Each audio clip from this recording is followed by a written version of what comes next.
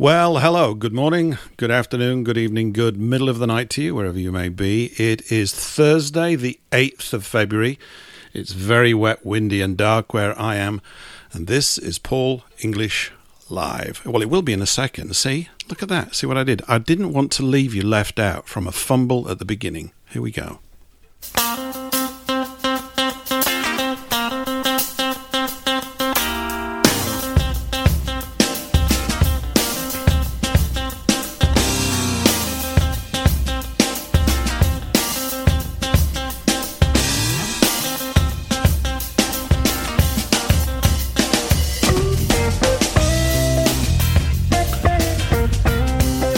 And welcome back. Hope you've all had a cracking week, whatever that might mean. Hope it doesn't mean bones.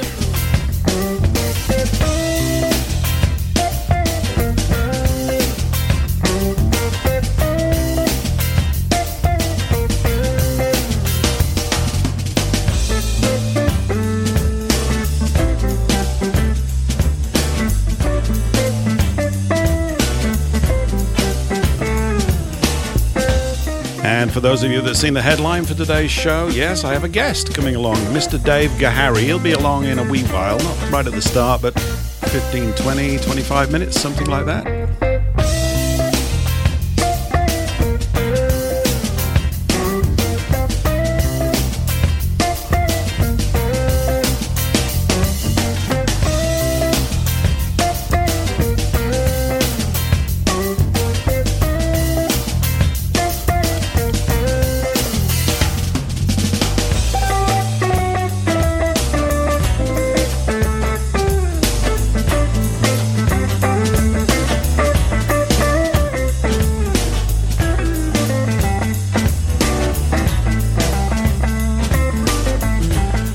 And a few serious things to announce this week. Well, there've been a few little sad moments over the last few days. They might not be sad to everyone, but they've been a little bit sad for me. They'll be coming a bit later in the show.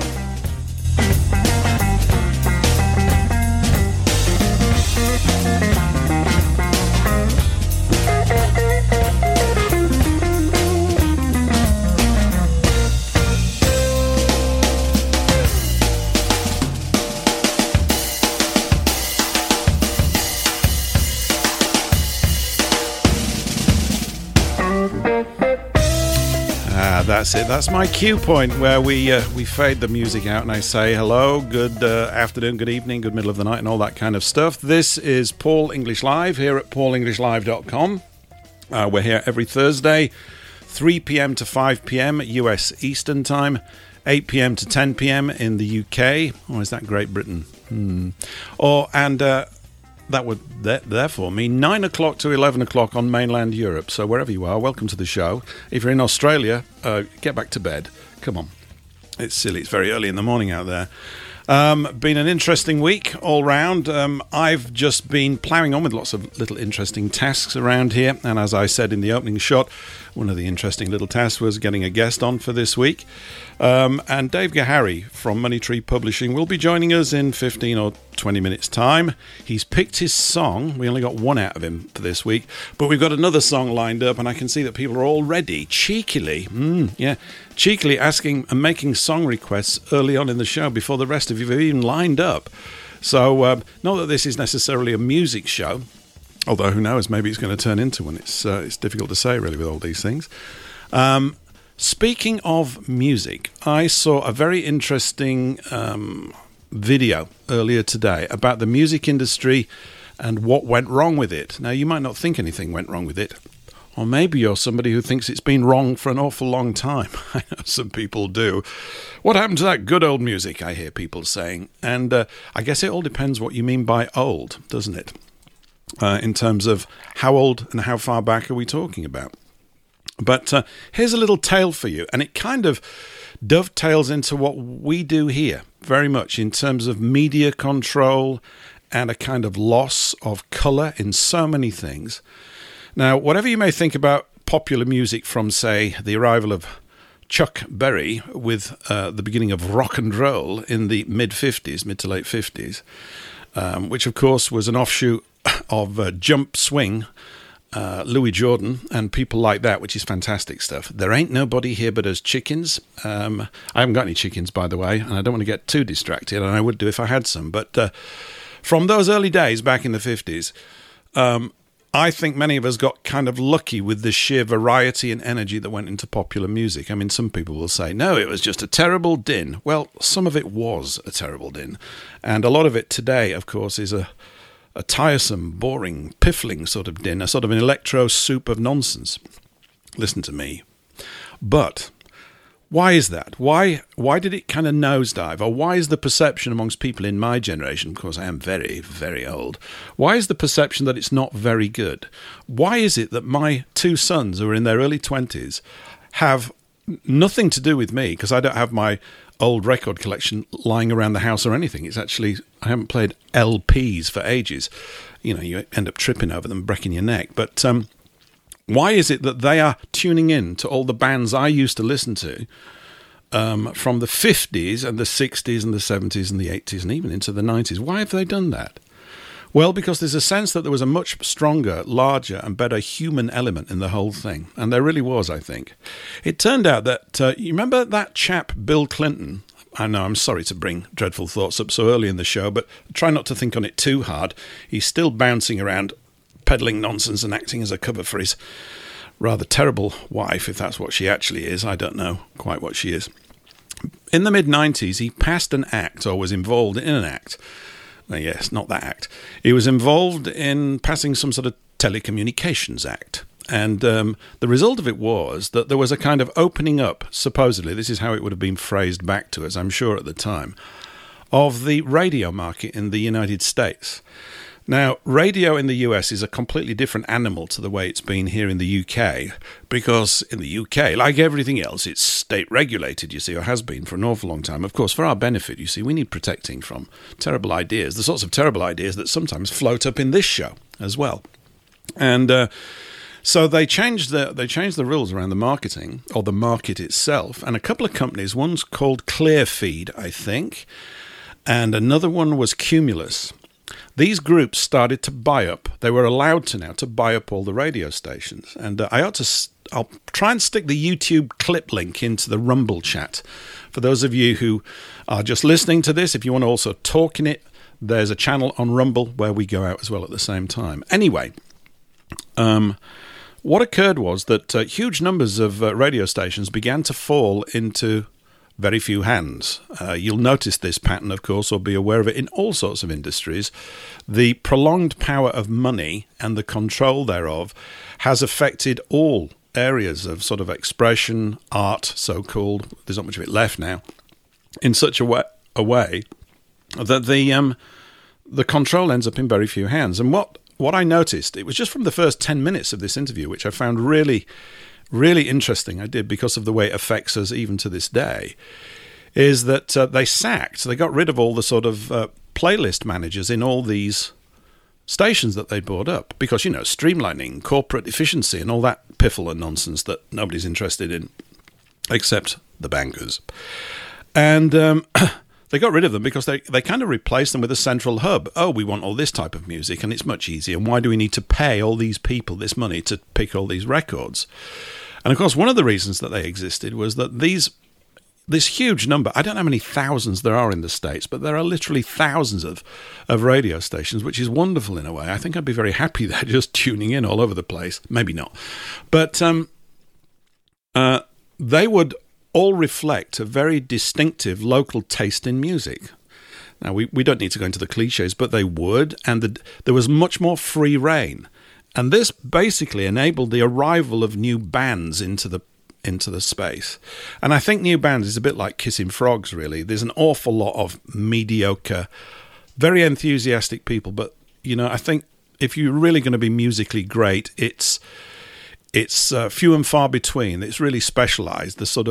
We're all looking for exceptional talents, and I think during the 60s, 70s, and 80s and 90s, well, I kind of lost interest in the 80s mainly, but there were many. They kept coming through. There was a sort of competition amongst many bands and solo performers and all these variety of styles.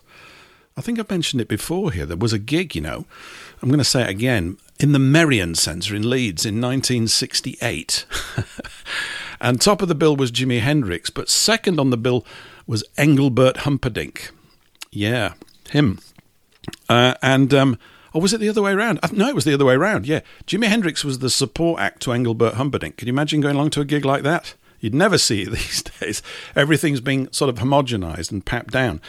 But that's what occurred in the States. And so there was this kind of crushing of space for new bands to come into and demonstrate things. Now, if you're also familiar with the early days of the internet in the 90s when it took off in the public space, you may also remember an app that was very naughty at the time called Napster. And Napster allowed people like you and me, naughty people, I mean, I've only been naughty a couple of times, but to share all our music collections with one another. I never got into it, to be quite honest. I was busy with other things, but I could see its appeal, and that changed the dynamics as well.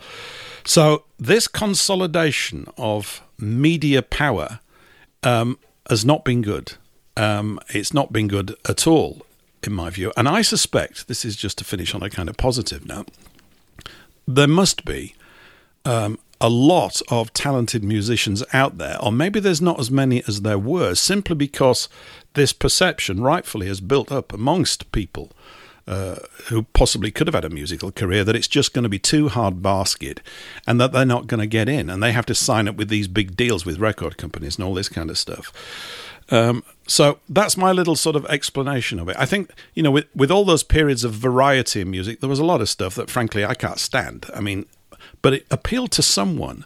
And the idea that there are all these niche markets in music is a wonderful thing, I think. So, someone's just written here, Radio Caroline is still going on the internet. Yeah, the pirate radio stations over here. In fact, the story, is it Caroline? I know the one I was looking at, Radio London. In fact, I should have got some of their jingles. Maybe I'll dig some up for later in the show. Fantastic jingles. This was a radio station set up on a boat. I can't remember the name of it, like they all were, outside of the jurisdiction of the British government in the 60s, along with Radio Caroline, which became the most famous of these. And their boat was built by a company in the States that built basically radio stations on boats. They sailed it across the Atlantic. The mast broke on the way over, so they had to repair it. But they effectively pioneered the idea that we, the young people of the day, could get to listen to the sort of things they wanted to listen to without the BBC sticking in their great big censorship nose into things. And it was very successful and very cool. They did a lot of fantastic stuff, and they got all their jingles done by a company in Houston, Texas, called Pam's. See, I'm remembering all this stuff. I didn't even know we were going to start talking about this. Of course, I'm talking about it. Pam's did all these fantastic jingles with all these choral arrangements, big studios, big bands. It must have cost an absolute bomb to do it. But it gives that lovely warm feeling to radio stations from that era. And it would contrast, I guess, quite a lot with Jimi Hendrix coming on playing Purple Haze or something like that. But fantastic stuff. They were really giddy and heady days. Maybe we need to recreate them. And certainly there's an opportunity out there, it seems to me, for some enterprising bods, a little group, who knows, it might be you, to establish some sorry, choking on my lozenge. Can you hear that? To establish some kind of music desk where talent could be identified and brought in and raised up again, and not with a view to making piles of money, because although I know that they're all kind of interested in that, but to really get some, I don't know, some variety and quality back into music. I'd love to play a part of that, because music has been such a massive part of everybody's life, including mine. Okay, so there we go. That's the opening salvo for the show. You're listening to Paul English Live here at paulenglishlive.com. We go out, as I said, every Thursday. We're on WBN324.zil, Z-I-L, if you're in Britain, Z-I-L for American listeners. And we're here every Thursday. We're also going out over speakfreeradio.com, Freefall Radio South Africa, Global Voice Network, and we're on Rumble, and I'm looking at adding other things as well. It's an ongoing sort of little task here to add these things in.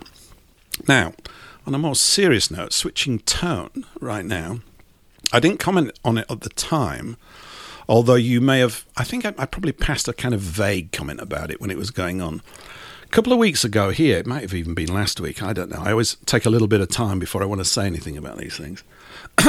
There was a British general started talking about conscription, or at least the newspapers did. When I looked into this, this was some kind of speech he'd made over a year and a half ago, although he may have added to it in recent weeks. I don't quite know. Struck me that the whole thing was really rather comical and scary at the same time, a combination of the two. But I've noted, probably you have too, that there are a lot of items and articles floating around saying it's war, it's going to be war. I got a couple of clips for you. Kind of ones. I didn't know whether to play the serious one first and the less serious one afterwards. I think we'll do the serious one first. This is a chap called Mark Atwood. Just to let you know, warning, there's a few F-bombs in here. They're justified, but this is a sweet little quote. Listen to this. Morning, campers. Coffee time. How are you? Hope you're doing well. Well, what an exciting morning. The head of the British Army talks about conscription. Stand in line. Attention. Fuck off. Are you fucking serious? Every single war that's ever happened has been made up by the same people in the same fucking clubs that they're all in, that you're not in. I implore you, if you are a young man in Britain of British descent, of British origin, do not take the white feather, because it's just murder. The white feather is the thing they used to give out to people who refused to go to war in the First World War. I was brainwashed by that bullshit when I was a kid. I joined the military when I was a kid. I thought I was serving Queen and country. But the Queen was a paedophilic satanic reptile. So was her husband. I met him. Horrible man. Horrible, disgusting, filthy bastard. That's who they want you to work for. Yeah? Charles, that's not the real Charles. The real Charles has got long gone. The one in the hospital, God knows who that is, but God knows what will be coming out of hospital if he does survive whatever he's supposed to be surviving. William, he's the son of the King of Spain. Harry, he's the son of Hewitts. In fact, the real Harry apparently died in Dublin. Look it up. I don't actually know if that's a fact. But the point is that if you are conscripted, you would be working for the British government. The British government just tried to kill millions of British people with a fake fucking virus that made people have a bioweapon injected into their bodies because they were too scared to do anything else. The people that he's asking you to conscript and represent in a supposed war are the people that want you dead. It's pretty simple. So don't do it.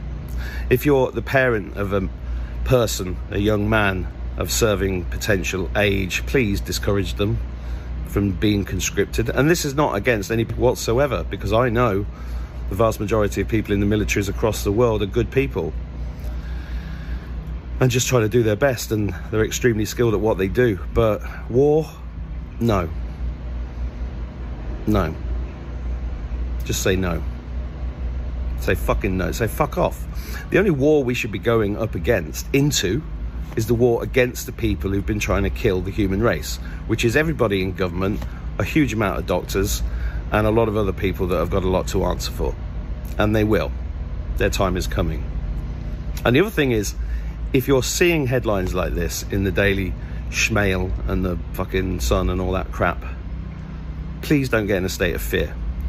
They're trying to push us to World War III because it's all part of the wake-up, in my opinion. And the wake-up is your government hates you, has always hated you, has tried to kill you, all your family, and all your ancestors. Because this is a farm. You are the farm animals. We are the farm animals.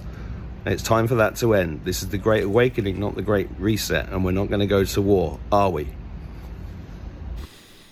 Are we? We're not going to go to war. I'm going to talk about that in a second, but I'm going to play you the other clip. I mean, war is a condition. We're going to have to redefine it a little bit, but that was a great quote. That's Mark Atwood talking about a week or so ago about all this kind of stuff. And I can't disagree with anything he said. This is a nonsense suggestion and part of the fear-mongering approach. But a few years prior to that, on a television comedy show, this came up. Today's historic trade agreement between Australia and Hong Kong marks a new season of hope for the future of world trade. The two countries have been at each other's throats for years, but now the hatchet's been buried by a treaty which allows unrestricted trading between all parties at all levels. I'm joined now by Martin Crace, the British Minister with special responsibility for the Commonwealth, and Gavin Hawtrey, the Australian Foreign Secretary in Canberra. Gentlemen, this is pretty historic stuff. Well done. A future of unbridled harmony then, Australia? Yes, I think Martin Crace and I can be pretty satisfied. It's a good day. And if, as in the past, Australia exceed their agreement, what will you do about it? This is a very satisfactory treaty, which I'm sure will work well. Naturally, if the limits were exceeded, then this would be met with a firm line, but I can't see this being necessary. Mr. Hawtrey, he's knocking a firm line in your direction. What are you going to do about that? Well, in that case, we just reimpose sanctions as we did last year. Sanctions? Hang on a second. Successful. They've only just swallowed their sanctions and now they're burping them back up in your face. I think sanctions is rather premature talk. Certainly, if sanctions were imposed, we should have to retaliate with appropriate measures. But I can't see... Appropriate measures is a euphemism, Mr. Hawtrey. You know what it means. What are you going to do about that? Well, I just have to go back to Cabinet. And ask them about what? Well, I don't know. Maybe it's a matter for the military. The military? I think military measures is totally inappropriate reaction, and I think this is way, way over the top. Sounds like you're being inappropriate, are you? Of course I'm not being inappropriate, but Martin Crace knows that full well. This is the sort of misunderstanding that I thought we'd laid to rest during our negotiating period. Misunderstanding it certainly is. It's certainly not a treaty, is it? You're both at each other's throats. You're backing yourselves up with arms. What are you going to do about it? Mr. Hawtrey, let me give you a hint. Bang! What are you asking me to say? You know damn well what I'm asking you to say. You're putting yourself in a situation of armed conflict. What are you plunging yourself into? You'd like me to say it? I want you to say it, yes. You want the word? The word. I will not flinch. You will not flinch from... War. War. Gentlemen, I'll put you on hold. If fighting did break out, it will probably occur in Eastmanstown in the Upper Cataracts on the Australia-Hong Kong border. Our reporter Donald Bethlehem is there now. Donald, what's the atmosphere like? Tension here is very high, Chris. The stretched twig of peace is at melting point. People here are literally bursting with war. This is very much a country that's going to blow up in its face. Well, gentlemen, it seems you have little option now but to declare war immediately. Well, this is quite impossible. I couldn't take such a decision without referring to my superior, Chris Patton. He's in Hong Kong. Good, because he's on the line now via satellite. Mr. Patton, what do you think of the idea of a war now? I'll take that as a yes. Very well, it's war. War it is. That's it, Chris. It's war. War has broken out. This is a war. That's it. Yes, it's war. From now on, the Day-to-Day will be providing the most immediate coverage of any war ever fought. On the front line and in your face, Donald Bethlehem. Standing by, Douglas Hurd. The Day-to-Day smart bombs have nose-mounted cameras. This is Smart Bomb Stephen, and that is Susanna Gekalois. I'll be reporting from inside the fight. Like some crazy Trojan. And keeping an eye on everything that's going on out there at the Day-to-Day news pipe, Douglas Trox. Chris. You know, when I heard the... I like that sketch a lot. That's from a fantastic comedy series that aired in Britain in the 90s. So that must be 25, 30 years old. I can't remember. It's probably mid-90s, mid to late 90s. Called The Day-to-Day. A sort of spoof on the media.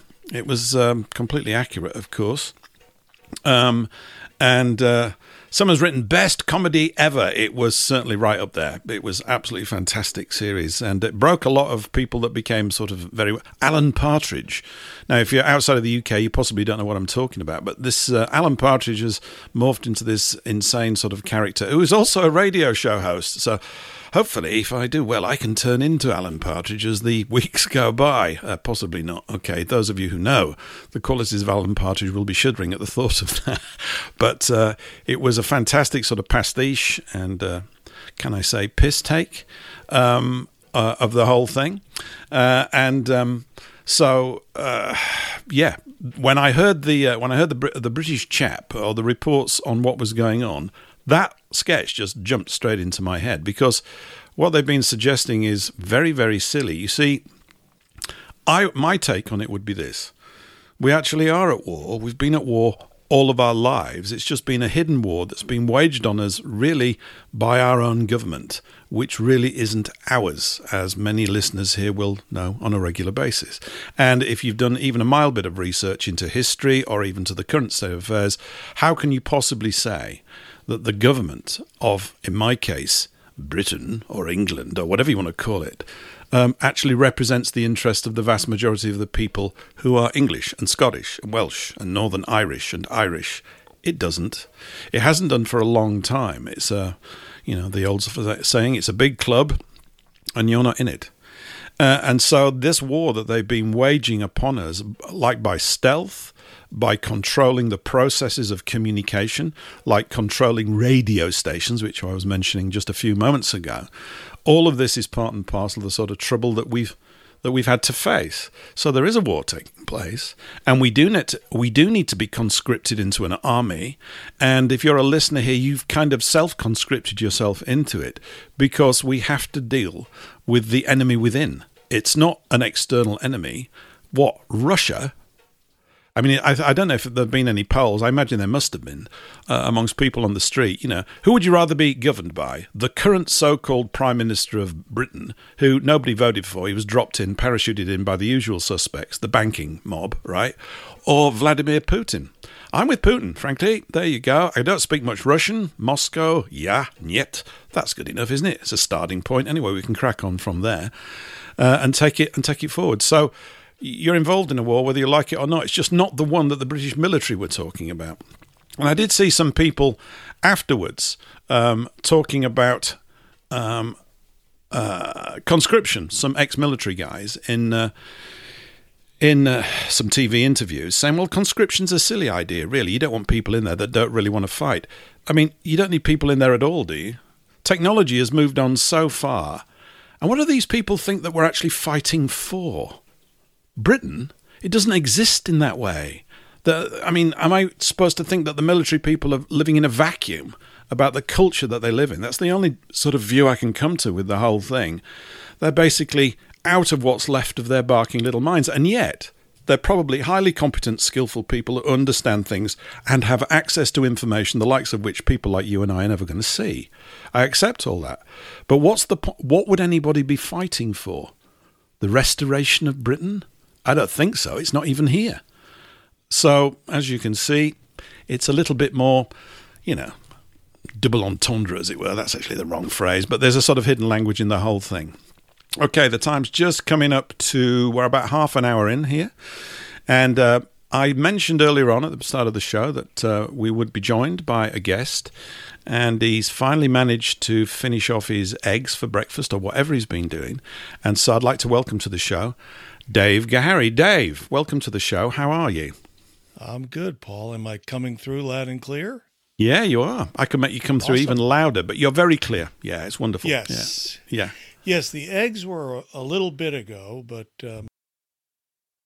this was, it never turns out the way you think it's going to turn out, right? No. So you figure you're going to get here at this time, and it's going to take you X number of minutes to complete that task, and then you'll be sitting in front of the microphone. But when you get there and you receive a text that says, I'm going to be a little late today. Yeah. Yeah. Yeah. So, yeah, that's why I'm a little late. So I apologize. No, that's absolutely fine. You're allowed to be. We've had a bit of fun in the first sort of half an hour. I've been going through. I think I mentioned to you earlier today when we were setting this up. I did talk a little bit about that music video and the acquisition of radio stations in the States, and the chat on Rumble's a bit lively with all that kind of stuff. I did see a comment, by the way, from Eric about some chap near to you who used to work as an engineer on Radio London. Please chase me up on that after the show. Maybe not tonight, but maybe tomorrow at some point. That's really interesting to me. But Dave, welcome to the show. I mean, we've talked quite a bit about things, and for people that haven't or don't know you, I know this is for people that do know you. Of course, this might be a little bit sort of ABCs, but simply, why is it you are a publisher of books that people could put a question mark against and go, what an interesting, they might not use that word, what an interesting collection of books you publish. How did you get into a line of publishing these sorts of books at Money Tree Publishing and the other imprints that you've got? What was the little path, maybe it's a big path, that brought you into this space? Yeah, I mean, I guess it could be summed up with free speech. That was always something that I held and continue to hold dear. And I'm an American, and I guess Americans brought up in certain time periods will have different feelings about free speech. Yeah. But me being born in 1960, it was still America. It was recognizable as America relative to today, where it's much changed from that point. You always hear the, boy, those were the good old days, and things were a lot different back then. They were. They actually were. And, obviously every era, could lay claim to that statement. I mean, if we look at the 1920s in both of our countries, it looked a lot different than it does today, or did in the 60s, or, 30s, 40s, 50s, whatever it might be. But growing up in America in that time, you were taught about how special the country was, how fortunate you were to be an American, why you were fortunate to be an American. And I grew up with that. And I guess I realized early on how important the documents that your ancestors had created for this country. And of course, in the Bill of Rights, the First Amendment is, and I think rightfully so, freedom of speech, along with some other protections.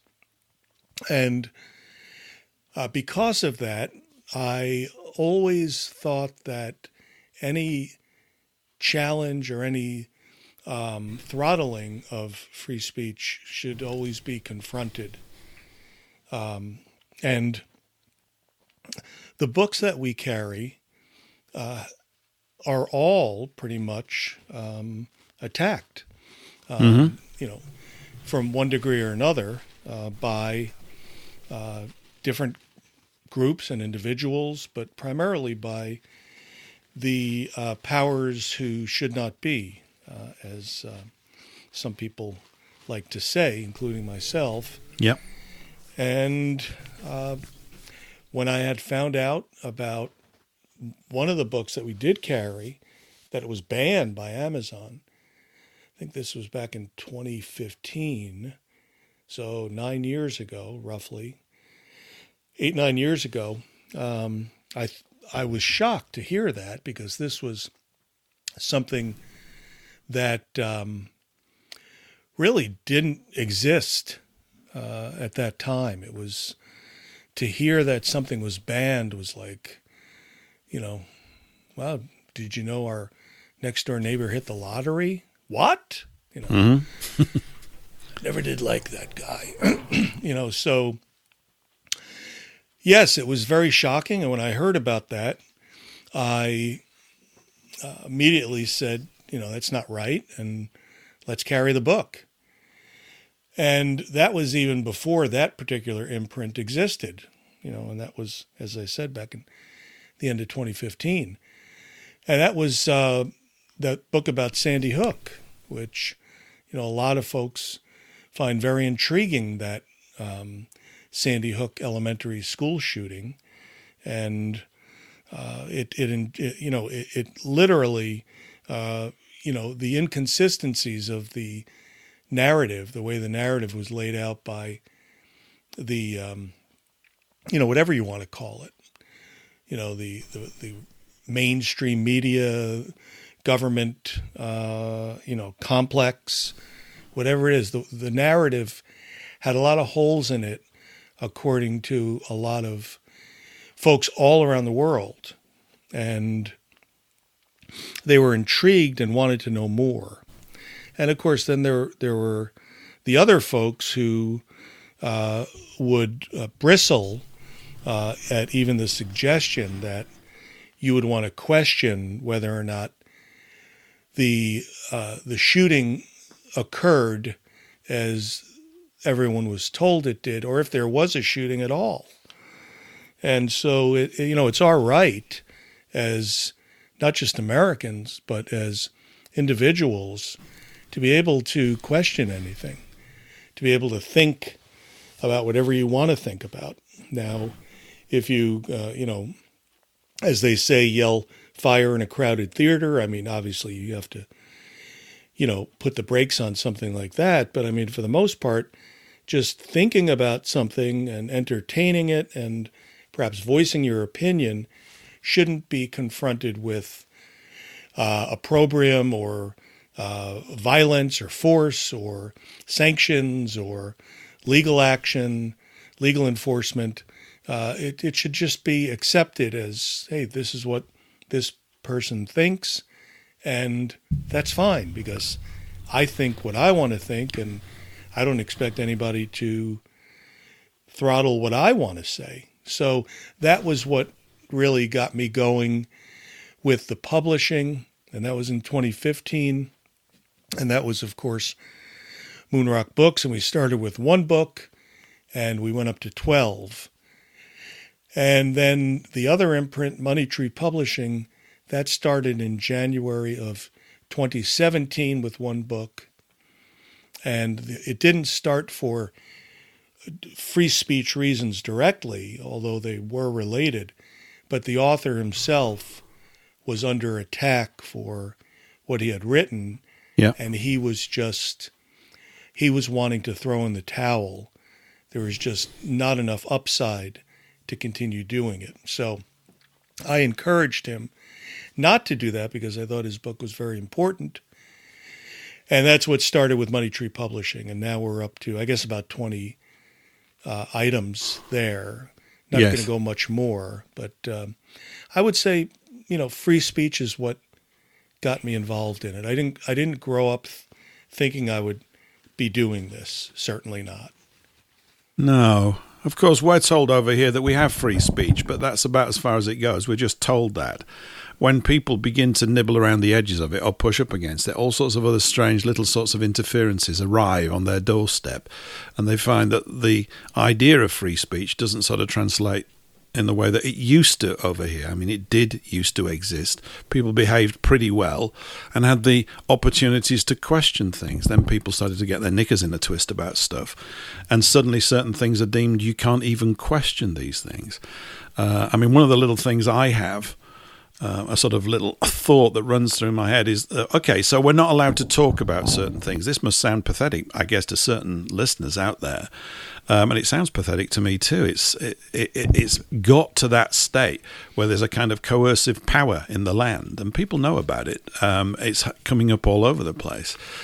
We've had this case recently, which you might be familiar with, this incident with a chap called Sam Melia up in the north of England. He actually from my hometown of Leeds, in fact, who's just had to undergo what apparently was called a court case, but it didn't sound like one to me. He's been putting some stickers up.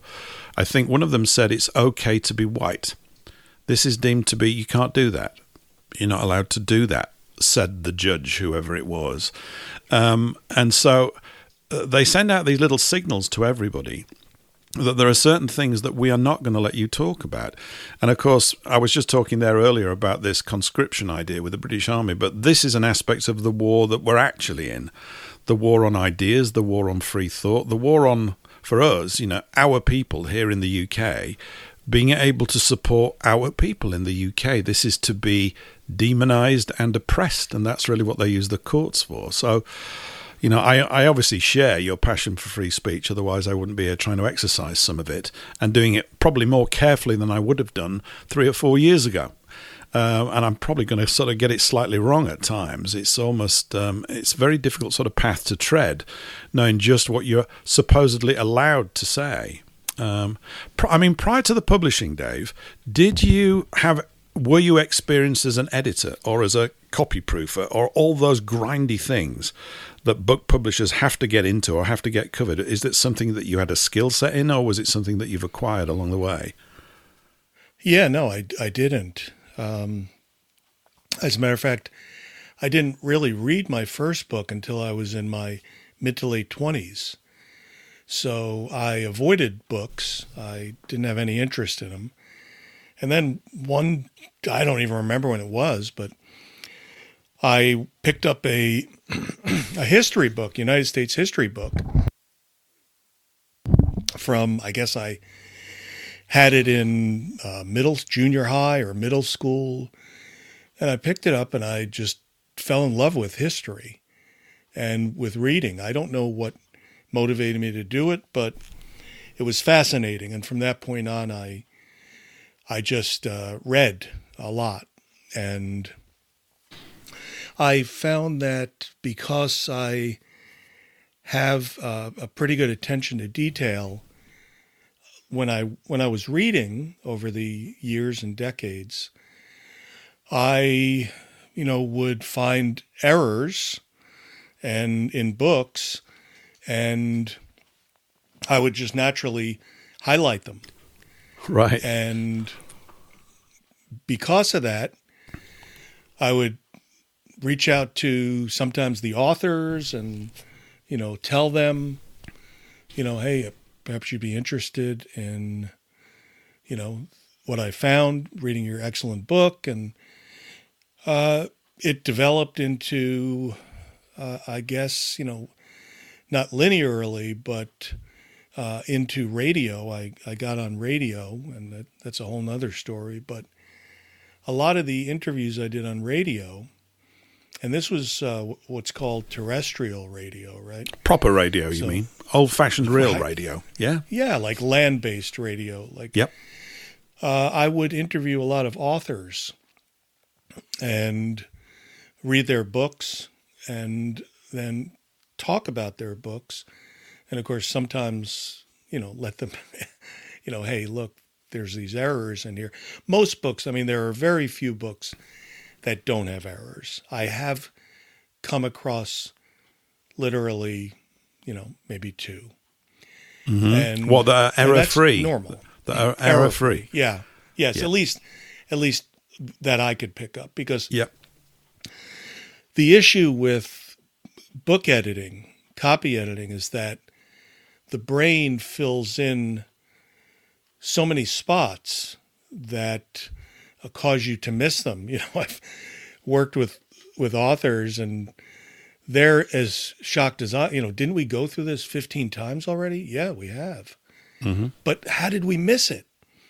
Well, that's why, because the brain fills it in. So I always had a good attention to detail. I think that's something that you are born with or born without. Yes. When I was in the Navy, my test scores showed that I had a high attention to detail. And so based just on that, they assign you to, a higher level of command. Right. So that's, I like I said, I was never a book guy, but once I realized what it was all about, I fell in love with it and just somehow got into this direction. Well, the thing about your attention to detail is, we had Dennis Wise was on here a few weeks ago, and just to let everybody know, he's going to be the guest next week on next week's show. And of course, you are, although this is not a book, you are the publisher now of his documentary series, all of his video series, as it were. And I know that he has mentioned to me in rather excited tones, how to describe it, your attention to detail, which he's found at times quite, what word should I use, challenging.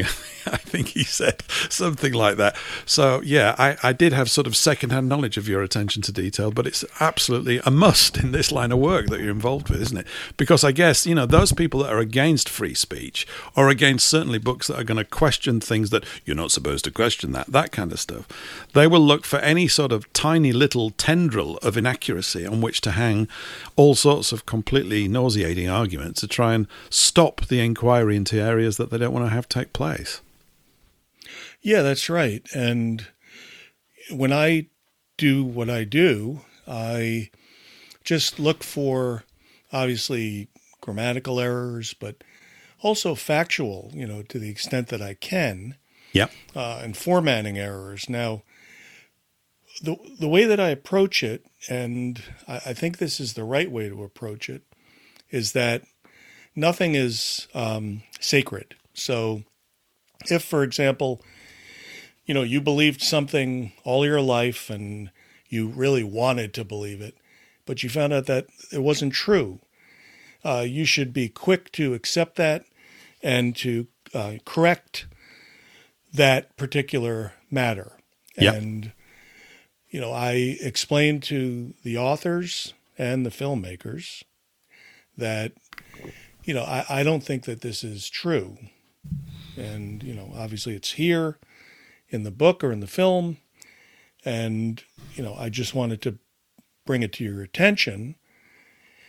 And pretty much all of them, once they realized that, it might not be true, showing them the evidence or the lack of evidence, they agree that it should be stricken from the record. And it is, and that's the way to do it. So if I found out that something, as I said, something I believed in or believe in is not true, I'll be the first one to admit it. I don't hold anything dear except the truth. And I think we should all do that, because then we wouldn't be burdened by whatever it is that's holding us down. Yeah, you're right. I mean, there's a tendency, I have a tendency, I think a lot of people do, you get right, don't you, on certain points of matter. You go, oh no, I read this 4 years ago and this is absolutely the case. And then something comes along, and this has happened to me countless times, and no doubt to many listeners who have a similar disposition, most I would expect, who you're ploughing through something else. Somebody says, yeah, have a look at this, and you find something in it that not necessarily fundamentally contradicts what you've held dear, but it's challenging, because you suddenly have to go, I might not have been right about that. We need to look at it. But slowly but surely a clearer picture builds up. I mean, it's not for everybody to spend thousands of hours ploughing through all sorts of research documents or whatever, but some people, I've gone through a period where I've behaved like that. It's not been for the last few years. I sort of consciously stepped back from a lot of that because I thought my brain was going to melt, acquiring all this kind of info and trying to check out whether I'm right or not. But I mean, one thing that we can be right about is that most of the official history is bunk, as Henry Ford said. It's not right. And Napoleon's quote that, history is a set of lies agreed upon is also true. Let's just throw in a question as well from the chat here, Dave, as well. This is sort of just going back to where we were on publishing. Exo Wright says, can we ask if Dave thinks that by 2024 the world is a better or worse place given the growth and domination of Amazon, simply on a book publishing level? What do you think about that? Well, I thought that last year was going to be good for our side, which is what I consider to be the side of truth. Yeah. And I thought that this year would be better. So I think if we look at how far we've progressed, let's use that field analogy that I like to, right? A football field or a soccer field, whatever it might be, and we're moving the ball down the field.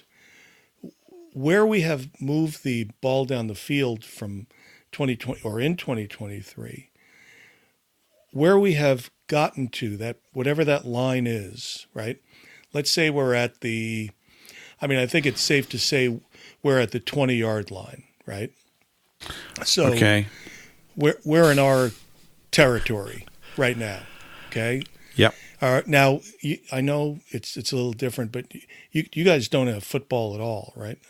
Well, I tell you, it's interesting. Football's been coming up today. I've had a few people fire questions me about, because it's the Super Duper Duper Bowl, isn't it, this weekend, isn't it? Super Duper Pooper Duper Bowl? Yeah. The Stupid Fantastic. Bowl. Yeah. The Stupid Bowl. Yeah, yes. And I think I mentioned last exactly. week. I don't even know it was going on, Dave, actually. They started promoting American football here in the UK on Channel 4 in the early 1980s. I think it was the early 80s, because I remember seeing it on TV back then. It might have even been the late 70s. It was when the Washington Redskins, look at me and my sad brain, the Washington Redskins quarterback at the time was a guy called Joe Theismann. I don't know if that rings a bell. And I remember seeing him get this horrific break. Somebody knelt on his calf, and it cracked his lower leg, and it just buckled inwards. And I went, hey, that's daft. And I thought, I bet that bloody hurts, because he wasn't in a fit. And they had also a running back called John Riggs, was it? Or was it Riggs? I think it was something like that. He was ancient. He'd been running into people all his life, and he looked as though he had. And so they were kind of trying to sell it to a British audience. And I think for the first few years, it was very engaging, because it was an alien sport to us in every single, although it kind of looked like rugby. It's not like rugby. Although a lot of rugby players, I think over here, certainly at international level, some ex-English captains are massive fans of American football. So it's been coming up, and there's a little thread later on when we talk about some recent events. I'll bring it probably back into the conversation, but it's kind of known now. I mean, they put big games on at the Tottenham football ground, which is more than a football ground. It's like a super sports stadium now, and they can change the pitch.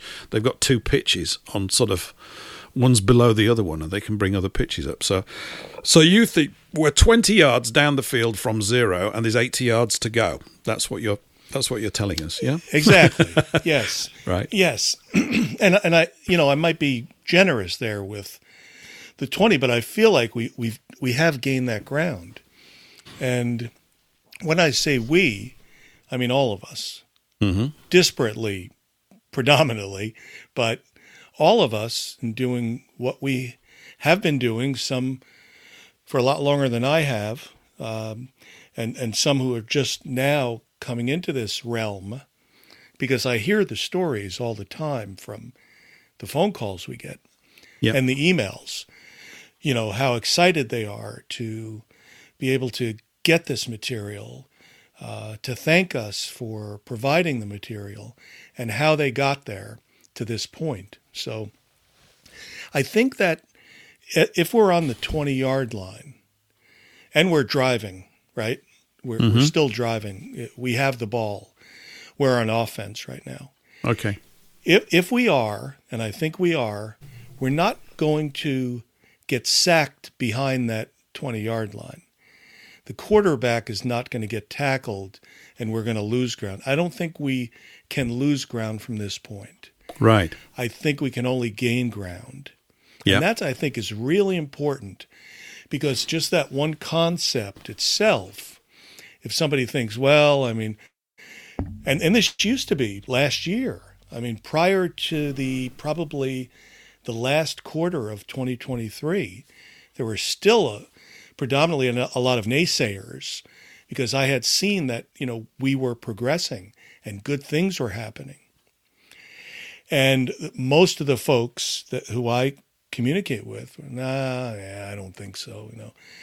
We're not really making any ground. And then in that last quarter, I heard those same folks then change their tune. So they even saw it. So I think 2024 is going to be better. It's already starting out good. Yeah, it's going to be I agree with you. Better. I agree. Yes. Yeah. And I think we're going to pick up another significant amount of yardage. And I don't think that Amazon or anyone else, any of these huge multinational big tech companies, are going to be able to have an impact on what we're doing. And when I say we, again, I don't mean us, me, and the team that surrounds me, or the team that works with me and I work with that team. I mean we in the sense of the individuals who would be interested in the books we have are generally interested not in what motivates most of humanity, but they're interested in the truth, what they consider to be the truth, because they're really turned off by, as you mentioned earlier, about the let's say the conventional, wisdom or the conventional beliefs of folks perpetrated or disseminated by, like, you can call it the deep state, you can call it the mainstream media, you can call it, whatever you want. But when these folks are confronted with such obvious, misinformation and disinformation, all they want to do is just read what they consider to be the truth. That's it. They don't want to be told, the stuff that they're being told, when to them it's so obvious that that's not the case. And I believe, doing this as long as I have, and again, it's relative, of course, but doing this as long as I have, I believe that most of what we're told by the powers who should not be, it's actually the opposite of the truth. And even though that sounds absurd, I found that it actually plays out in real life. That, this country or this person that's the bad country, that's the bad guy, when in reality it's the opposite. And it covers an entire spectrum of topics that you can actually hear what they're saying. Well, you can look at a newspaper online or look at a report online, and they'll tell you right in the beginning, in the lead, right, that, talk about, let's say, Donald Trump or January 6th or, Nelson Mandela or whatever it is, and they will reveal to you what their spin is on this particular matter. Yes. And when you've looked at this stuff enough, you can pick that up and then you can then put it down, because there's no reason to, because they've revealed themselves. You know what they're trying to do. You know what they want. And the good news is there's so many smart folks who are aware of that now. And that's why I'm saying I'm very, very positive about this year, that it's going to be even better than 2023. So let's say we're going to get to the 50-yard line. I mean, that would be phenomenal. I don't know how it's going to unfold. Obviously, none of us do. We don't have a crystal ball, but I think we're going to have another great year in the sense of being able to tell the people who sadly run the world that, we're really not interested in your vaccine. We're not interested in your media. We're not interested in the politicians who need my vote. We're interested in other things. And I think they're going to get the message. I agree with everything you've said. There's just been, I don't know whether you're supposed to go on your feelings, but I think you have to at times. And mine have been, ever since this year started, I've felt different. I've looked back at myself. Whenever a new year has started, certainly when I was younger, I would just sort of make out, this is going to be a fantastic year. I would sort of like big myself up about the whole thing. And maybe by March or April, I decided it wasn't going to be as great as I thought it was. But there's something solid about what's happening in all sorts of spaces. I'm working just as hard as I have done over the past few years, and yet there's other things that are happening. There's sort of creativity building up. There's more connections being made, just in the general, certainly for me personally, there is. And I also think it seems to be in direct proportion to the amount of pressure they're putting on us. I think the pressure that they're seeking to put on is going up. And I think as it does, it's a bit like as they grip us tighter, we're squeezing out of the gaps in their fingers faster. There's something that they can't get a hold of. And I think we're learning to be uncontrollable incrementally, and more people are sort of aligning themselves with this. I think I may have told you, I certainly mentioned it here on the show a few weeks ago. Of course, I have copies of most of the books that you publish. I've not read them all, of course, and including the ones by Ken Carter, who was, I think, as you know, he's a guest on here a few weeks ago. So, of course, a little theme's been building up recently around here, where I've had one of your stable of writers here, and then we've had Dennis on, and that you're here, and there are many others that I would like to talk to. You know, there's other books in there, and the authors will be a great conversation. But it's all building up, and I on Boxing Day, I had these books out with a group of friends, people who are relatively new to this field of inquiry, i.e. 3 or 4 years, and most of them, which is a good thing, brought in by an instinctive repulsion over the vaccine nonsense, which has now led on to many, many other things, and it's extremely encouraging to see it. I mean, you know, I sound like some sort of wizened old bloke about the whole thing, but when you've been around this sort of field of study for a long time, and I just happen to be a person that's been around it for an awful long time, it's really encouraging to see that there are ways to get these messages across to people who 5 or 6 years ago wouldn't have given it the time of day, and understandably so, you know, because it's some of these topics that have to be brought up are alarming to certain ears, to sort of, you know, neophyte ears. They go, what? No, we can't really talk about that. You know, we can't really do it. There's a little quote here, by the way, Dave, from Eric. I'm just going to read out from the chat. Eric von Essex, his real name, of course, says, historically, censorship is a sign of desperation, which is absolutely true. The more censorship they impose, the more we are seeing the elite losing grip on control. I think that's, broadly speaking, that's pretty true. And so, you know, the themes that you're addressing here about where we're at and where things are going, I don't think it's even the 20-yard line that's the important thing. I think there's something about the substance of the team behind the 20-yard line that's encouraging. And looking around, it's like there are more players on the field, or we've got more substitutes or more to bring on. We've got a bigger squad to play with, you know, and some people are stepping up and taking the ball, and others, it'll be their turn next week or whatever it is. So it's really encouraging. Now, for a quick change of pace, when we had when I have people on it, this has not been planned at all, but over the past few weeks, what's happened is I've just asked guests if they would like to select a piece of music for the show, and you have selected one, haven't you? And I think it's about that time. We've just gone past the top of the hour, so I'm going to play your track, and then we'll have a very deep interrogation as to why you chose it. Okay. Sounds good. It's going to be good. It's going to be exciting because you've got a lot to talk about on this one. So here's Dave's pick for today, and we'll be back in a few minutes.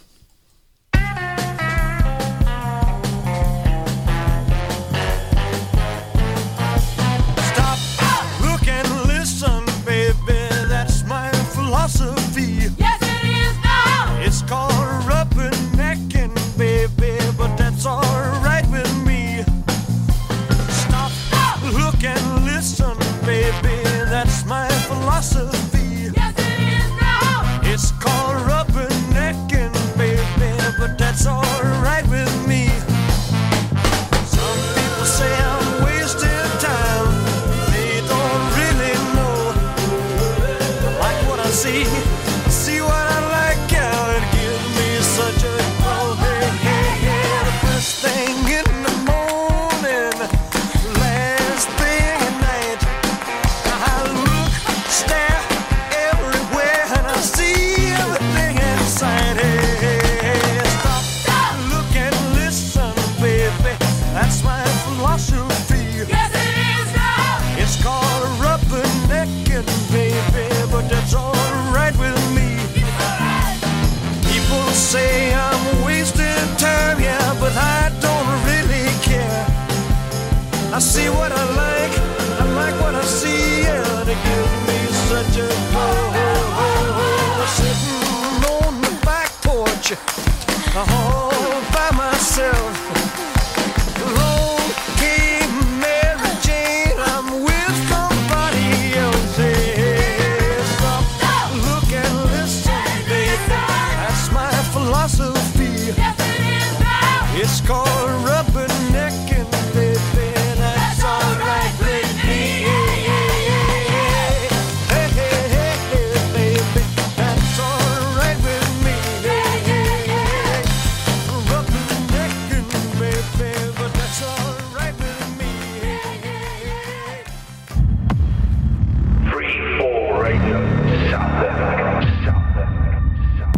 Attention all listeners. Are you seeking uninterrupted access to WBN 324 Talk Radio despite incoming censorship hurdles? Well, it's a breeze. Just grab and download Opera Browser, then type in WBN324.zil. And stay tuned for unfiltered discussions around the clock. That's WBN324.zil. The views, opinions and content of the show hosts and their guests appearing on the World Broadcasting Network are their own and do not necessarily reflect those of its owners, partners and other hosts or this network. Thank you for listening to WBN 324 Talk Radio. And welcome back to part 2. We're into the second hour here. I'm here on paulenglishlive.com. As I said, we're here every Thursday. And my guest this week is Dave Gahary, the publisher at Money Tree Publishing. And Dave, that was your song. And what is the backstory about you choosing Rubbernecking? A song I'd never heard before. Right, I never heard that one. Really? No, I never heard it. How did you like it? How did you like it? Well, it's too short. It's not long enough, is it? Yes. I think there is an extended version of it, but... Is there? Yeah, yeah, and not just extended, but, enhanced. There really was no reason why I picked that song. I think I just gravitated toward Elvis because Dennis Wise had selected the Elvis song. I thought, is this an Elvis competition? Right, I'm picking an Elvis track. He'll be on next week. He gets to pick another one, So It's going to turn into an Elvis show if we don't watch it. It's fantastic. I don't mind. Yeah, and I like Elvis. Yeah, that's right. And I, when Elvis died on August 16th, 1977, I was 17, and I didn't know anything about Elvis. And really? Of course, this was, nothing. I knew nothing about Elvis. I knew who he was, but I don't, I may have heard the song that he did in the 70s, the early 70s, I think it was, Burning Love. Yeah, that's a good one. I like that. Yeah. That's good. Yeah. Yeah, and that was my, pretty much, everything I knew about Elvis. And then when I saw that he died, of course, this was pre-internet, cell phones.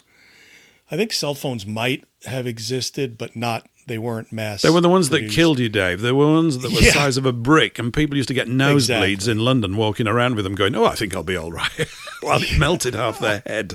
Yeah, it was that era. Right. Yeah. Yes, exactly. So there was nothing, and so we had a television in our home, and in that family room that it was in, it was on at the time, and I guess they broke through, a special news bulletin or whatever it might have been. And they said that.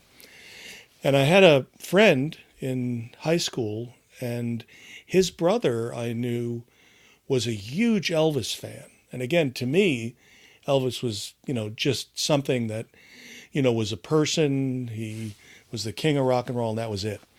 And so I remember I picked up the phone to call him to tell him so he could tell his brother that Elvis died. Of course, it was that type of communication. Yeah. Fascinating when you think about now. Yeah. And right after he died, then I started to listen to his music. Right. And I was, really entranced by it. It was just like, wow. And you sing along to music, I do. and then someone that's yes, we all do, right? We all do. We should do. It's what it's for. Yes, yeah, that's right.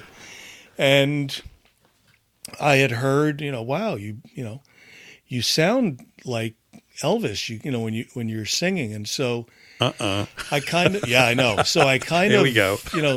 And that's how it happened. So I would, when I was going out to bars.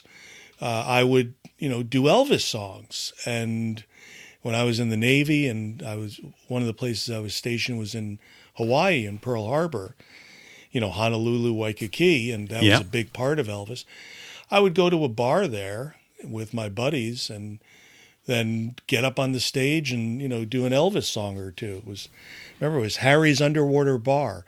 So not that I have anything of a voice compared to the King, but it was fun. So that was a part of my life back in the late 70s and early 80s. Of course, I don't do it anymore. But, Dave. it was fun. Yeah.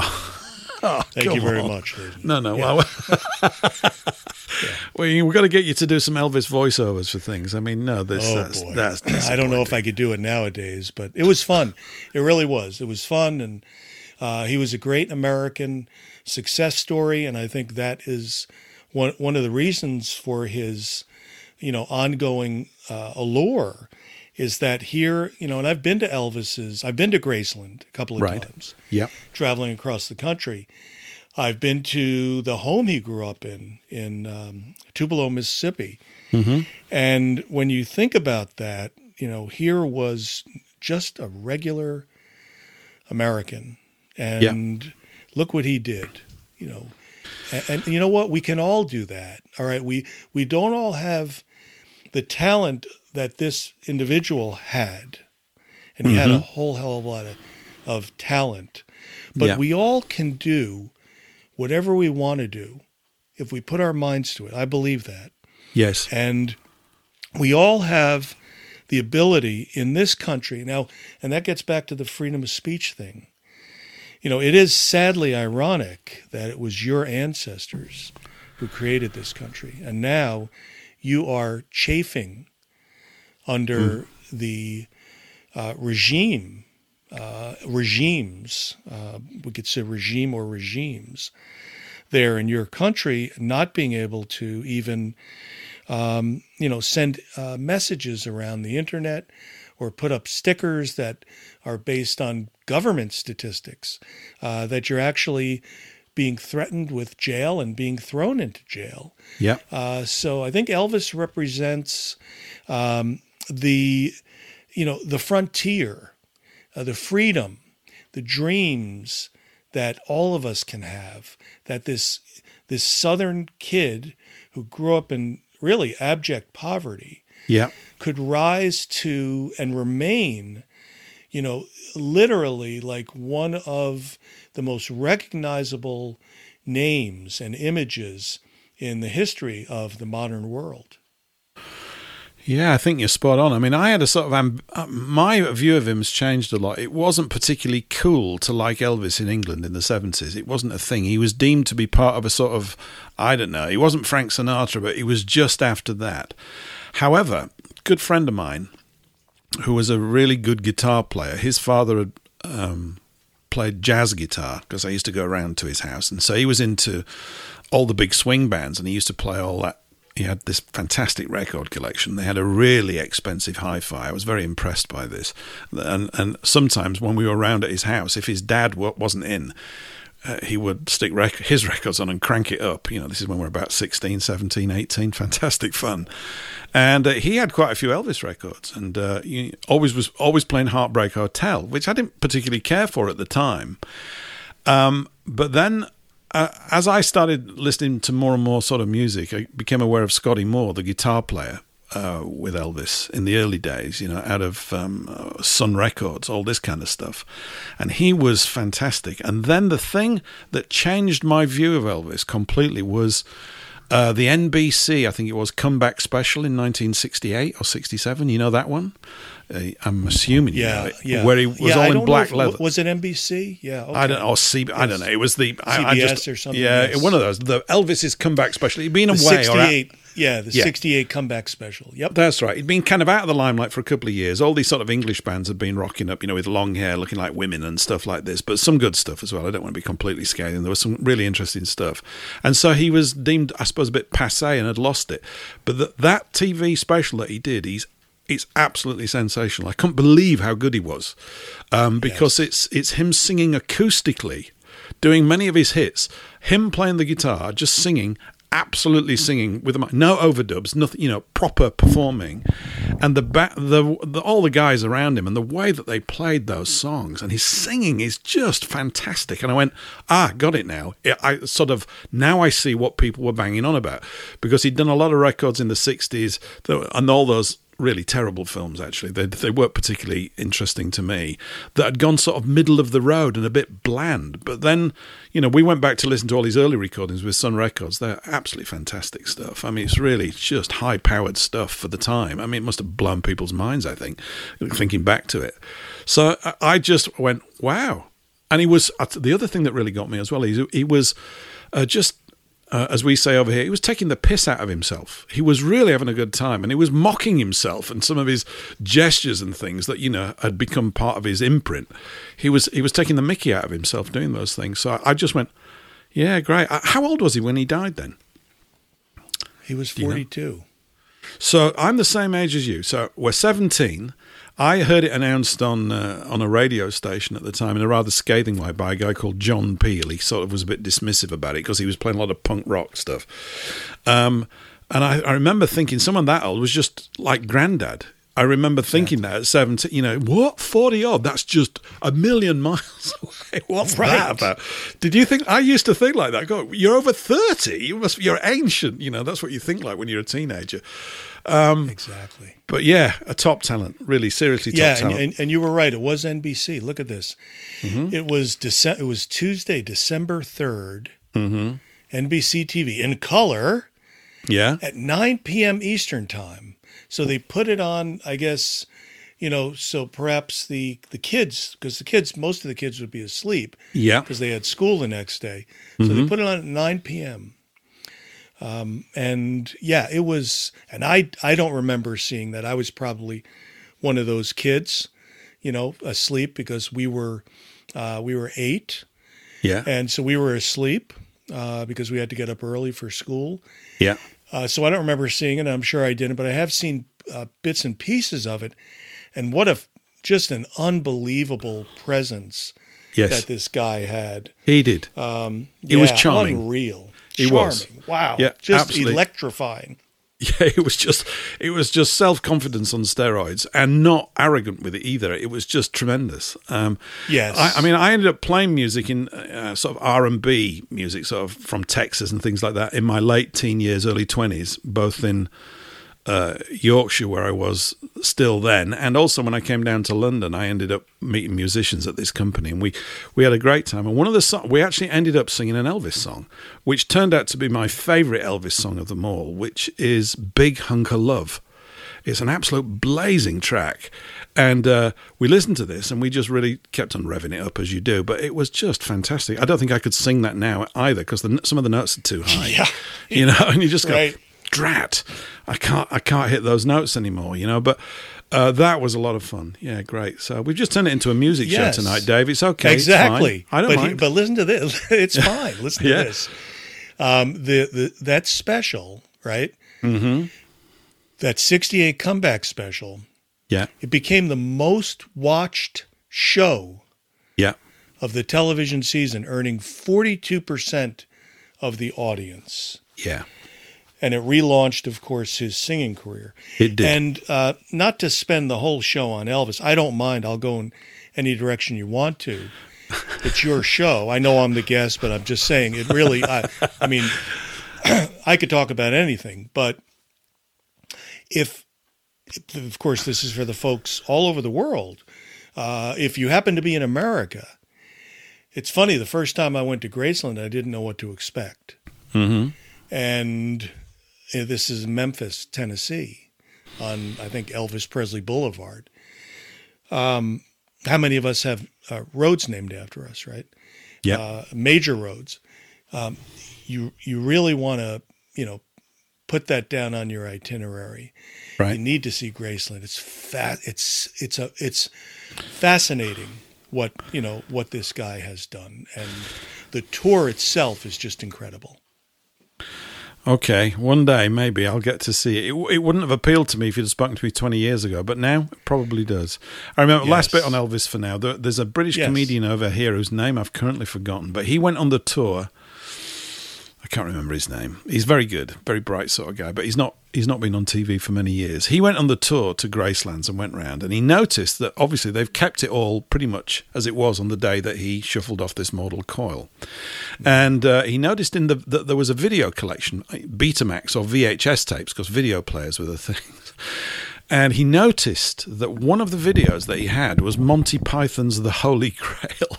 And he just couldn't get his head around the idea of Elvis, this, icon of pure Americana, was watching this rather eccentric British comedy troupe, which is what it was. And the clash, as it were, the contrast between the two cultures was writ large in that video collection, he thought. So I've remembered that. I've not been, of course, but hopefully you can make it there one day. Yeah, well, it's a good job Dennis didn't call him, because he'll be just, it'll be just you and him doing Elvis songs all night, really. I don't know what we would, I don't know what else we would do. It's fine. Yeah. Dennis is a big Elvis fan. Yes. Yeah, he is. He's got some hidden communications still to make, I'm sure, about things. So we might get a few out of him next week or whatever.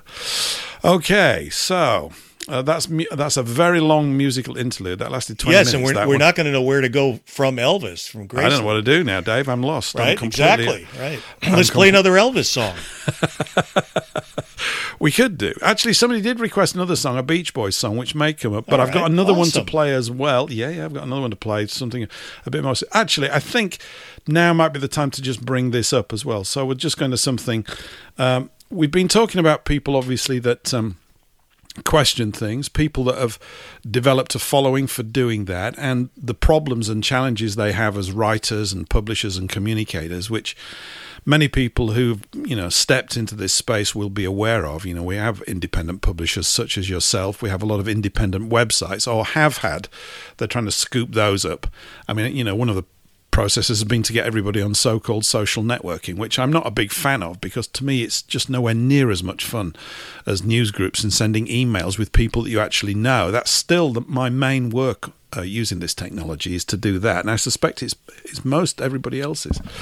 But you and I both know of, and I think many listeners here will know, and they might not be aware of this sad piece of news, but a writer who basically was a sports writer. So, when you were talking about American football earlier, he actually made his living as I don't know whether it was Associated Press or something like that, but he was an established writer on major newspapers in the States for a long time. And then 9/11 came along, and he developed a whole series of questions that really ruffled his feathers. He probably wouldn't phrase it like that.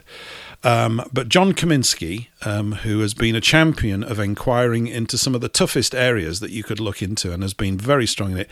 I'm very sad to announce that, unfortunately, John shuffled off this mortal coil on Monday of this week, as far as we know, the 5th of February. Peacefully, we've been informed, in his sleep. He was 79 years of age. He was born in 1944, and he's going to leave some big shoes to fill. He was always had something to say and could rub people up the wrong way at times, including me. I'd spoken to him quite a few times, but he also had a great chuckle and a laugh. There was always something going on with him, and he was active, I think, even up to the point of last week. And just to bring my last little comment in for now, I know that a very good friend of his, Patriot Pat, if you're hearing this, I know how you must be feeling, because I'd spoken to Patriot Pat as well about a year and a half ago. Very close friends. He's obviously devastated by this, because they were very close buddies. But one communication that has come through is that the Super Bowl, which is on this Sunday, has got John's team in it, and he was very much looking forward to seeing the game, and that's the San Francisco 49ers. So, John, although you're not hearing this down here in this realm, if you are hearing it, maybe you'll still get to see the game. I don't know how it works out after you've shuffled off this mortal coil. Maybe they give you a few last sort of bonus events or whatever. But yeah, John Kaminsky, rest in peace, John. And I knew him a little, not as well as others, and I enjoyed my time with him, including the little disputes along the way. They were all constructive and good. So I don't know if you've got anything you want to say, Dave, about him. Yeah, it's always sad when, you lose someone from our side. Yes. Someone who was well aware of what we're facing, the enemy, really. And, I've seen, sadly, in the little bit over 20 years, let's see, this is 2024, so 25 years I've been in this, as I said, realm. I've seen a lot of people pass on who were quite young. John wasn't young. You said he was 77, right? 79. 79, I'm sorry. Yeah. 79. That's a good long life. We've been losing folks over the past about 10 years. That's when I noticed it happening. Some born the same year we were born. Yep. Some before, and a few after. So it's always not a good thing to see people who could not just understand what we're up against, but who could also disseminate that information to, the wider public. So absolutely, it's sad to see that. It is. Now, I spoke to a good friend of his. I'm going to play a track now. Apparently, he was his main listening material was classical music. And so I've got a classical music track here. This is a B mix. This has been remixed, as was the other one by Paul Beener. Thanks, Paul, if you're hearing and tuned in. Thanks for the B mix on Rubbernecking. This is complete contrast to that and a little bit more dramatic, but I think in keeping with this announcement. This runs for about 5 minutes. You'll all know what it is. If you don't, I'll tell you afterwards. Here we go.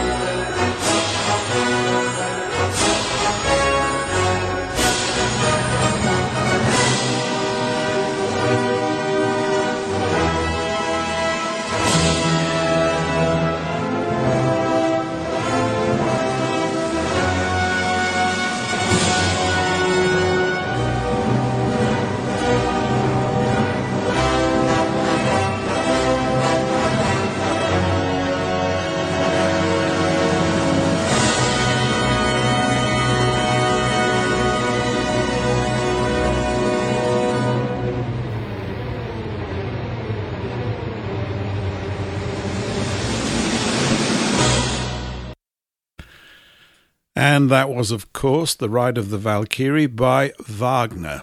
And that's the send-off music from me and from Paul English Live to John Kaminsky, who, as we were just saying before that piece of music, shuffled off this mortal coil on Monday this week. Godspeed, John, and hope things all turn out wherever you may be, because it's still a mystery to all of us, no matter what people say. Well, now, I don't know about that. Remember? I had a near-death experience, so... All right, I'd forgotten about you. Yeah, they call it an NDE. Yes. So, yeah, I've actually died twice. Mm-hmm. I'm hard to kill. But the first time, I did have a near-death experience, and if that is accurate, then John is in another dimension. Yeah. And it's a dimension that doesn't require any talk, any vocalization. It's nonverbal communication, and it obviously it's not required, the talk, and he's with his loved ones. He's with his family, and it's funny, I wasn't able to dream for several months after I had that accident. And right. That near-death experience happened right after I died. And I like to think that it's accurate, although I have heard, other folks who have had the NDEs, that they've experienced something different, which is interesting. But what I experienced was seeing the only relative who I knew who had passed, and he passed on the same year Elvis did. Right. 1977, my maternal grandfather. And right. I saw him, and he was there to greet me, to either tell me to welcome me or tell me to leave, that it's not your time, which of course I have no idea what it was, but I absolutely believe that it was a near-death experience. And if it was, as I said, then John is comfortable, no pain, and just goodness and happiness, which is what I think most of us in a normal state of mind wish for ourselves and for everyone else. I think you're absolutely spot on. I always leave that sort of topic open-ended, so I don't commit, but I've got pretty clear views about it myself, but I didn't want to sort of impose them upon the audience, really. But what you've said was fantastic. It's interesting. I was over at somebody's house yesterday. I actually do get out once every 18 months or something, and there was a guy there talking about just this thing, and also about terminal lucidity. How about that? When people are near the end, they sometimes acquire a very high level of lucid thinking, really real clarity. So all of the aspects of where the mind is, I'm of the view that it's not in the brain. I tend to view the brain, sorry to keep stretching the radio thing all over the place, but like a radio receiver. And you tune it into fields of thought, and you sort of train it that way. So, because I don't know how much hard disk space I've got in my actual head. They say there's a few trillion neurons in there, or billions of the things. So, but Dave, if it's non-verbal communication, what am I going to do? I mean, how are we supposed to get on? There won't be any radio up there. It's going to be anyway. You don't need it. It's just it's just really, it's pretty incredible. It's you could just tell what somebody is saying without them saying it, and it's just like I said again, if it's accurate, it's just an advanced dimension. The dimension is so advanced that it doesn't need all of these things that we might be saddled with or that we're stuck with. Yes, you're just there. You exist in that state, and you can know more about what we're all trying to figure out about just because you're there. So it's not like at least again what I saw, and I think it is real. It's not like you're greeted by someone who's going to open up the pearly gates, and there's violins and so on playing, and there's clouds. It was actually dark.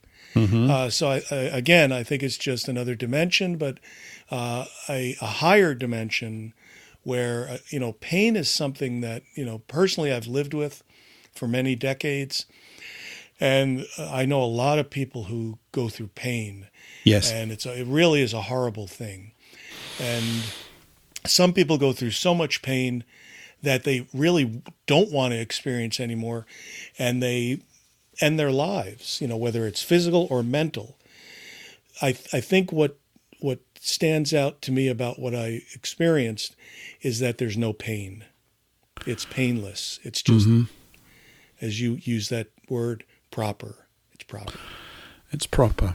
Yeah. Well, it reminds me of that phrase, the peace that passeth all understanding. And you're right about this.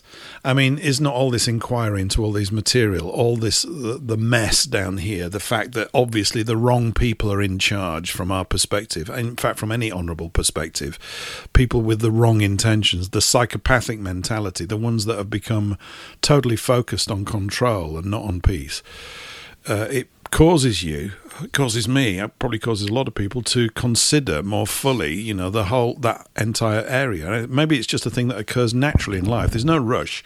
I wasn't in any rush with this when I was young, and I don't think that was a mistake. I think, obviously, when you're fresh in your body down here, and you're just full of beans, it's amazing. I still can't work it out. It actually gets more amazing to me as each day passes. I actually physically do less in terms of just running around and jumping and doing things. I don't ride motorbikes or anything like that. Not that I'd be against that kind of stuff. It's just not been like that for me for the last few years. But it's almost like that's not necessary. There's another richness sort of builds up. We do sound like a couple of old lags here, don't we? Well, I do anyway. But it's good. It comes in time. I mean, it's fascinating. It is fascinating. Yes. That what you consider being old age is going to be a bit dull. It's not like that. I mean, in advancing years. No. But we're not old. That's the thing. No, we're not. Not yet. No, that's next week. But yeah, you're right. Yeah, but you were saying something. I cut you off. I don't know. I don't know what I was saying. Well, just something else comes in. Another sort of consideration about life. And I've found like I was saying earlier about things getting worse, and therefore that being encouraging to me for some reason that doesn't appear to be logical at first. As it gets worse, it's boosted my appreciation for everything I've been given up to this point, including the pain, and I've had quite a bit. And not like you have necessarily, but everybody gets their cross to carry. There's, no one's got a kind of skirmish-free life. Struggle is part of the mix down here. And it just is. It's designed that way, and I work on the basis that there's a reason for it. There's some kind of stress testing. We're getting polished up, and sometimes the polisher's cloth is very hard, and it hurts, and you can't figure things out, and you see a lot of people sulking, why doesn't God sort this out and do that? But, my view on all that kind of stuff is that he's already sorted it out. He's set it up. There you go. You're on your own. Now, learn. And it can be harsh at times, as you well know. Yes, I think I agree with that. Absolutely. Yes, there is a reason for what we're going through. Yeah. And we have the ability, many of us have the ability to see that. And not that we are, any great seers or anything else, but once you've struggled through a certain amount of things, and people have struggled physically. I mean, people have gotten bad breaks. I mean, I know some of those people, bad breaks. I mean, just bad luck. I mean, my life relative to many of those folks is a pampered life, where I didn't have to struggle the way that these folks did. Just bad luck. Yes.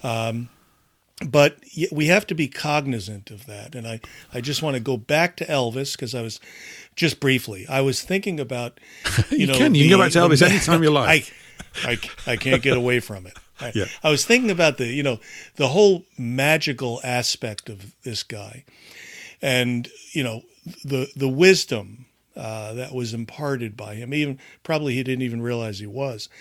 But I remember one of the things he said was that, or one of the sayings that I heard that he said was, don't. Somebody was saying something about someone, and Elvis said, don't criticize that man, son. You ain't never stood in his shoes. Yep. And something as simple as that, right? Mm-hmm. I mean, we all, have our mannerisms and the way that we might respond to something or the way that we might approach something. But if you just take a step back and say, yeah, you really can't judge somebody because you don't know what is going through their heads. Even just seeing a guy walking down the street or walking past you, and you look at the guy or the girl, and you come to a judgment about just the way they look, right? Mm-hmm. And then, something happens that proves you wrong, that your initial feeling about that individual was completely wrong. Yes. And they were doing that, whatever they were doing, for a reason that made you look at what happened as, wow, what an idiot I am. And I think, we all need to take a step back and realize that we can't criticize anyone because we haven't been in their shoes. Now, that's easy to say. Of course, life, as it is here on planet Earth, the realities of that and all of our shortcomings, all of our individual shortcomings, prevent that from happening. But it's good to hear Elvis's words of wisdom and take a step back and take from that what you will. Spot on. Absolutely. Spot on.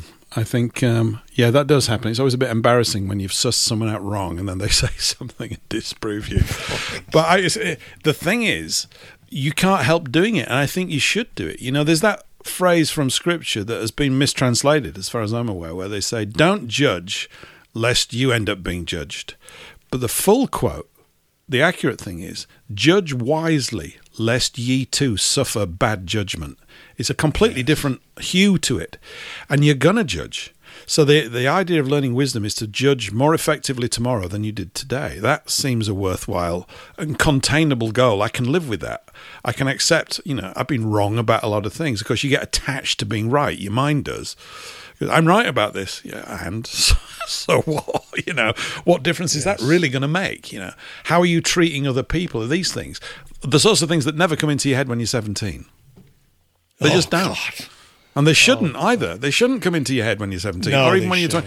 They shouldn't. You start off with a basic toolkit, and you go, right, your job is to sort of finish it off. Really? Yeah. And you are gonna mess it up. No, I'm not. Yeah, you are. You are, because you won't learn otherwise. Absolutely. So it's that thing about it's only a mistake if you keep repeating it. So, the first thing to do is to try and wake up to your own weaknesses and foibles, and that takes many years. I haven't got any weaknesses. Really? No, I can see. Or you'll start to see them. Don't worry, they'll come along, because you'll need a few lessons knocking into you and all that kind of Amazing stuff. How perfect we are at that age, right? 17. Yep. 17, the year Elvis died, the year my grandpa died, right? We didn't know anything, right? And now we've come to this particular place in time, you and I, and we're here, and it just feels like we're supposed to be here. And I think that's something that, you might have been alluding to about, we sound like a couple of old fuddy-duddies. Yep. Yes. But we are supposed to be here at this time. It's crazy. I feel that, and I think you do too. I do. It seemed like an exceptional time. I mean, maybe every generation says that, but I don't remember my parents saying that when they were my age. That sort of atmosphere in the world didn't exist. I mean, this is, post World War II. Not that my parents were 60 just after World War II. They were quite young, but I remember growing up, there wasn't this sort of talk around. And I guess, to a great degree, that's because, I've mentioned this before, these topics and questions that you ask on topics, people didn't even know these topics existed, let alone to ask a question about them. It wasn't on the menu. The menu had been set pretty firmly by your so-called education, the corralling of your mind. You're going to think down this channel and this channel because industry needs you to be good at maths and good at English or this, that and the other, or science. And it's got its own rewards. I'm not knocking it completely. You've got to do something. But the inquiry, it doesn't really matter what constraints. I don't think ultimately what constraints are placed upon you. If your attitude is right, if you're committed to being alive as opposed to complying pointlessly with things, you get to find out. And that's a struggle.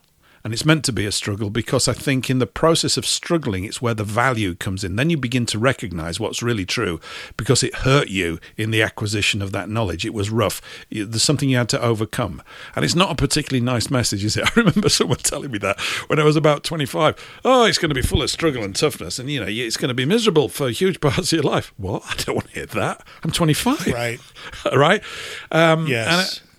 And of course, some people get more than their fair share of bad things. It's like that thing, bad things do happen to good people. And you go, why? Why? And yet this is, to put it into perspective, it is a small amount of time. I mean, if you told me that when I was 11 going to school and I had to do double chemistry, which lasted 1 hour and 15 minutes, that 1 hour and 15 minutes lasted about 2 weeks. In today's, I don't know if you had things like that when I was looking at the clock the entire time, and the second hand was just moving like a slug. It wouldn't even get round fast enough, and I'm just going, this has got to end. I'm in hell. No, you're in a chemistry class, Paul. Yeah, just get to grips with it. But right. You know what it's like, that perception of time when you're young and how it shifts so much. Absolutely. Yeah, and it actually didn't, speed the way that it does now, but we're able to savor the time. We're actually able to corral the time and use the time the way that we probably should. And that is to do whatever it is we're supposed to do in order to bring more good things to the people around us and to ourselves than when we came here and we didn't know. We were obviously a baby, a toddler, a teenager, a young adult, and we knew nothing. And we thought we knew something. I look at my son. I have three boys, and the youngest is 16. He's going to be 17. We were talking about that, right? The 17. Yeah. And I'm looking at him, seeing myself, and and I've told him sometimes, you don't know anything. You have to because they're right. Oh, of course, and I'm like the old man, this and that, But he doesn't get it, just as we didn't get it. But he will. But I want him to get it before he doesn't have the opportunity to get it, and to get it is just really. I mean, look, 2020 is hindsight, and I can I can wax philosophically. For the rest of my life, and it means almost nothing. But you talked, when we started the show, or at least when I came aboard, you asked about the books. Mm-hmm. I can't emphasize enough how vital it is to read. I not even, forget about art, and I haven't promoted it. I don't want to. We're not doing this show. I'm not doing this show to promote any books other than all the books out there, the books you want to read. All I would say is just read. I mean, especially if you're young and you can get a jump start on all this stuff. I mean, because the reading will provide the answers. I'm sure of that. I know you agree with me, Paul. I do. I mean, I made reading a big focal point in my life when I was younger as a willful, I must do this type of thing. It was odd. I mean, my parents were pretty bright, actually, but there were hardly any books in the house. I couldn't work this out. There weren't any. My dad was naturally bright and very chatty and a really big-hearted guy. He really was. He was a very affectionate and loving sort of man, but very fiery at times as well. So it was a good combination. He was great. And he was very practical. And he looked after people. He sort of led by his behaviour. And he could read. He'd read lots of books when he was young, but he just got on with... He was just doing a lot of things. So there weren't many books in the house. And I thought, right, I'm going to start reading all these classics. This is when I'm about 17. Let's go back to that age. Wow. Just before that. There you go. So I made myself read War and Peace when I was 17. I just said, right, what's the biggest book I can find? Look at the size of this monkey. It's enormous, right? So I read it. It was absolutely not what I was expecting. I thought this is going to be dry, very hard work, and I'm going to read it no matter what. Whether I don't enjoy it, I'm getting through this. Because my concern with myself at the time was that I couldn't concentrate for long enough. And reading develops your ability to concentrate. It also makes you want to get a dictionary, because you find that the more words that you've got available that you can call upon, the better you are equipped to deal with where we live, which is driven by thought. Everything that we see, we mentioned it here before, everything, every building, every piece of music, somebody was thinking about that before this stuff manifested. We live in a world that's a reflection of all the thought of all our forefathers, how they thought about architecture, about dressmaking, about suits, about ties, about tobacco, everything, all of these things, So, and there's a great, I wish I kept this clip somewhere. I saw an interview with a guy who was stationed somewhere in, I don't know, well, let's call it a third world country, but a non-Western country. And he used to turn up each day for work in this office. And one day he brought in a dictionary. And I don't know the nationality of the people behind the desk. It's not important at all. I'm not trying to sort of mock them. Someone might think that I am, but that's not the case. He took this dictionary into work. It's an English dictionary. And these people said, "What's that book you've got?" He said, "It's a dictionary." And it was a big one. It's a sort of longhand dictionary. And they said, "Well, what's that?" He said, "Well, it's got the language I use, English, it's got every word in it that we use." And they looked through it. It's a real big one, and they started laughing about it. They said, "Well, what's so funny about that?" They said, "Oh, all the words we know and use, they're in our head." And the point that he made was, if you've only got X number of words in your head, you're going to build a civilization that's a reflection of that level of language, which is a fascinating thought, and it's true. When you've got this absolute array of thought, you can nuance ideas in communication, and that means you can fine-tune things in a much more precise way. And of course, mathematics, they say, is a pure science, and science is a pure science, but they all rely on language. Everything relies on language, otherwise nothing gets transmitted and communicated properly. Absolutely. I mean, I'm stating the bleeding obvious, as it were, but it's the case, isn't it? And so once you get an aptitude for reading long stuff, my sons don't do that, of course. Actually, I'm lying. That's actually a lie. Now that I think about it, I just think that they're buying books all the time. One of them, in fact, I don't know if I mentioned here, he taught himself Italian, and then bought a book on Socrates written in Italian when he just came back from Milan about 3 months ago. He said, "This is really good." I said, "Yeah, okay."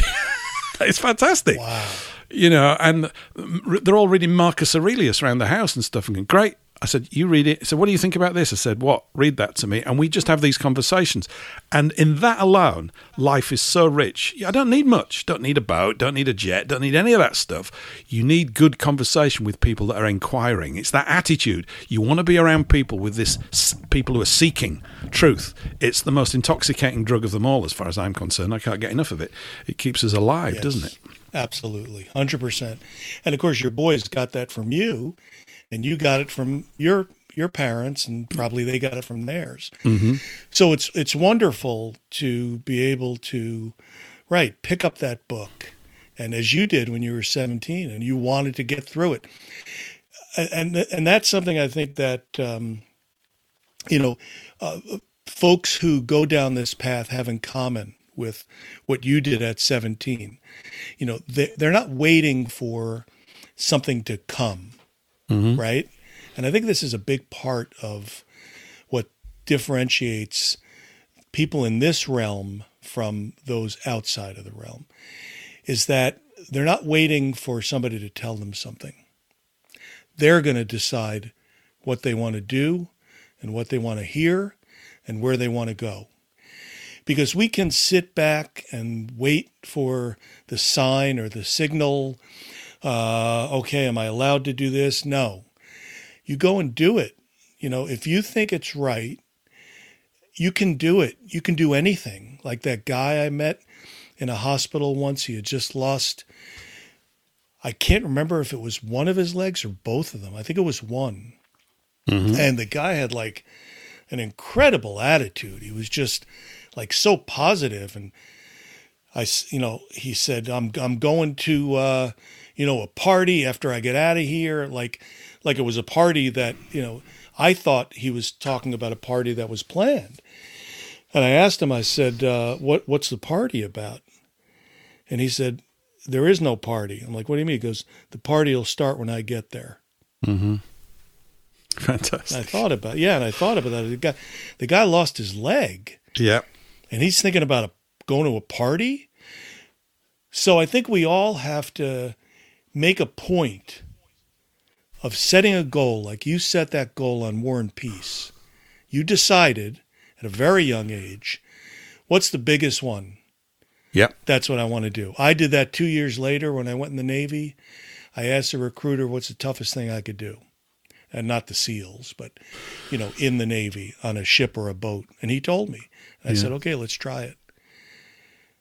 And that's what I think a lot of folks need to do. They need to decide they want to do something and do it.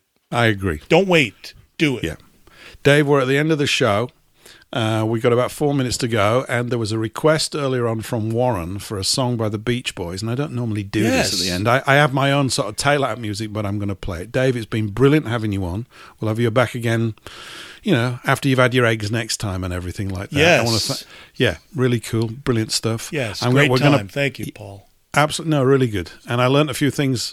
You've said a few things I was completely unaware of. We're going to play out with this one. This is the Beach Boys, "Don't Worry Baby," featuring or sung by Laurie Morgan, remixed by Paul in a B mix. Here we go. See you all next week. Yeah, thank you, Dave. Brilliant.